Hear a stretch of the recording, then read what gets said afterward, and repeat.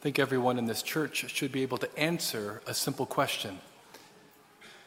As Christians, is it okay for us to want to fit into the world and not stick out? Is it okay for us as Christians to want to fit into the world and not stick out? Some of you know this is somewhat of a trick question because it all depends on what you mean by fit in. On the one hand, as Christians, we're meant to be leaven in the world. That is, in every place that we go, in every relationship that we have, we're meant to bring the goodness, the truth, the mercy, and the love of God into those places, in those relationships.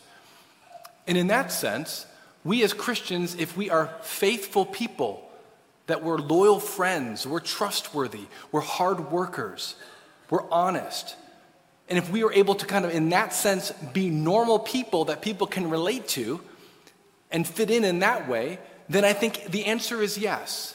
Because after all, we can become credible witnesses to the gospel to the extent to which we are bringing that good news and that goodness to our relationships and to those places that we live.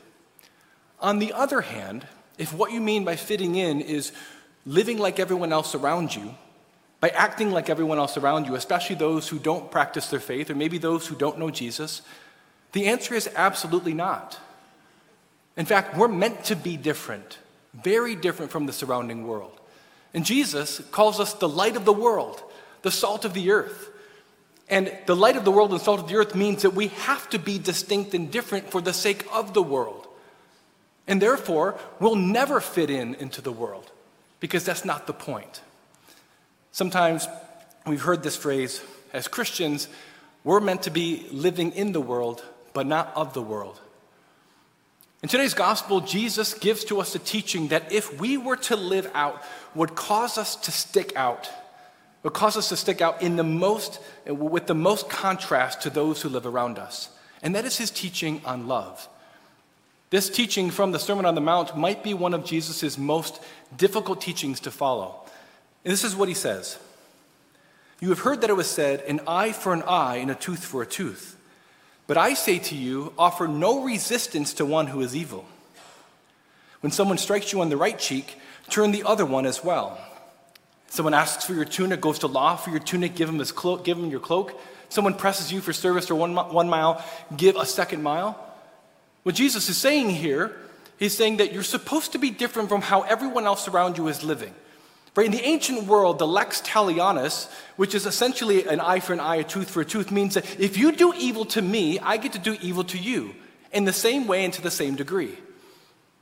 This was very much common in the ancient world, and it's becoming increasingly common as we are rejecting our Christian heritage. And therefore, cycles of violence and unforgiveness and betrayal and division just keep going over and over again in history. Jesus is saying, don't be like that. I don't want you to repay evil for evil. His teaching even gets more intense. He says, you have heard that it was said, you shall love your neighbor and hate your enemy. But I say to you, love your enemies and pray for those who persecute you, that you may be children of your heavenly Father. Wait a minute, love our enemies? The Jews would have been utterly shocked by what Jesus was saying. Love your enemies and pray for those who persecute you. This teaching of Jesus kind of highlights the height to which we are called as Christians. To love not just those who love us, but to love our enemies, those who set themselves up against us, those who seek to harm us, those who have done evil against us. This is what Jesus is calling us to do. Sometimes when you talk to people who really aren't practicing their faith, or maybe people who have fallen away, you might hear people say something like this. I don't really need to go to church. I'm a good person. I haven't killed anybody. I haven't committed adultery. I haven't stolen anything big. I'm a good person. Besides that being the definition of self-righteous, by the way, I make myself righteous, our simple response could be, that's great. I'm glad you haven't killed anybody. I'm glad you haven't committed adultery. But the moral law, the height to which we're called, has never been about simply avoiding acts of grave sin.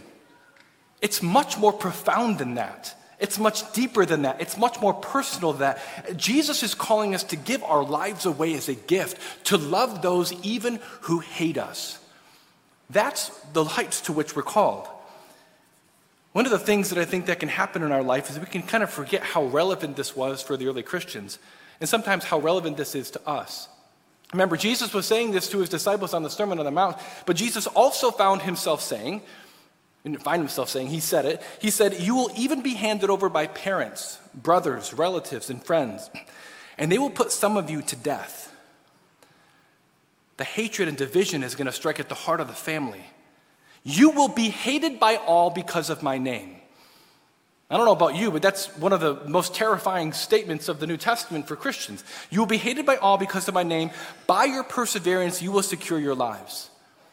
And if we put these two passages together, this passage about loving our enemies and praying for those who persecute us and persevering to the end and being hated by all, the implication is that if we do not persevere in praying for those who persecute us, in loving our enemies, we might compromise our faith in such a way that we have no enemies.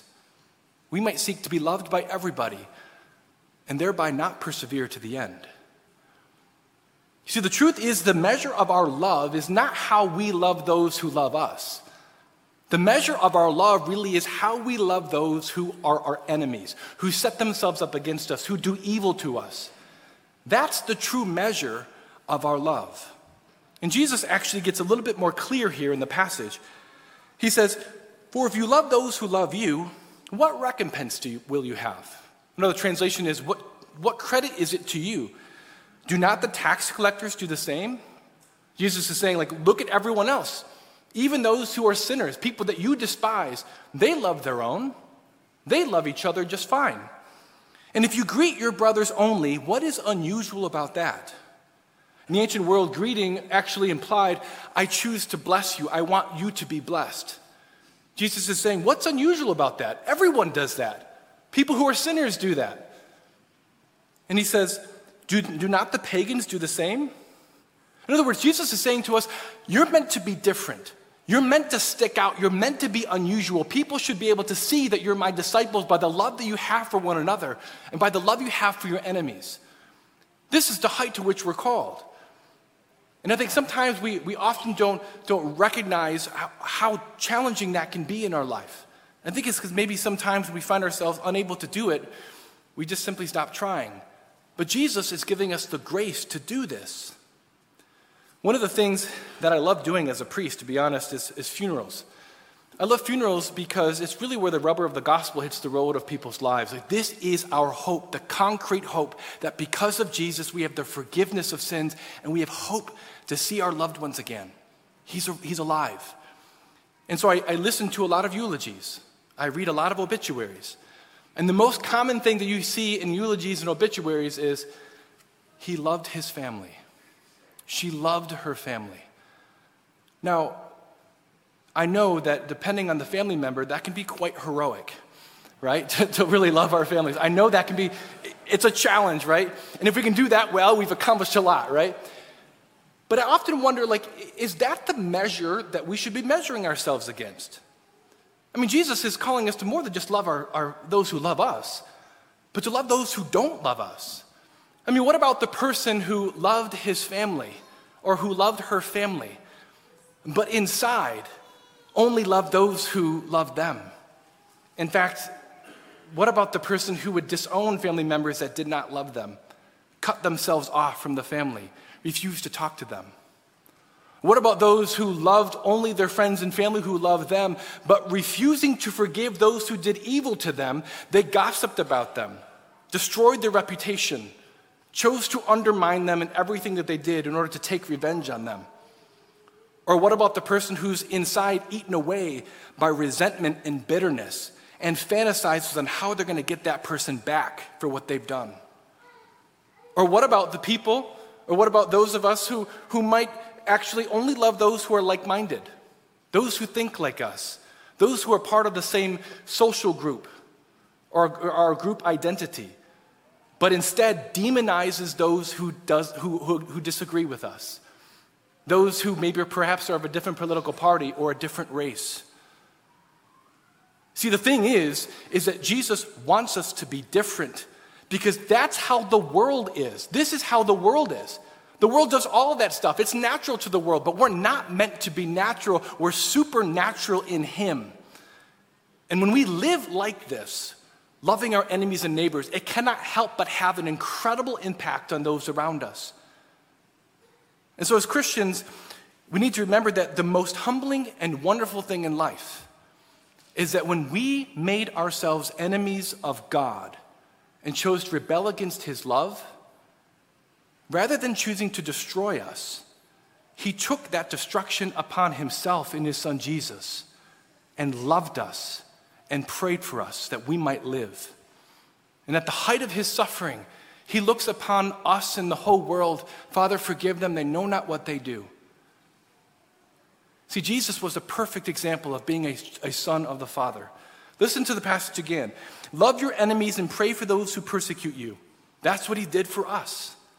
But then it says this, that you may be children of your heavenly Father. We're made more. We're made for more than just being a person in this world. We're made to be a son or a daughter of the Father. And Jesus, as the perfect Son, loved us perfectly. And the whole point of holiness is so that we can be like God and to be one with him, our loving Father. In a few moments, those who are prepared are invited to come forward to receive Holy Communion. And when you come forward to receive Holy Communion, remember that you're receiving the perfect Son of God who loved us even when we made ourselves enemies to him, who's forgiven us, and he invites us to live like him so that the world may know and believe that he is alive.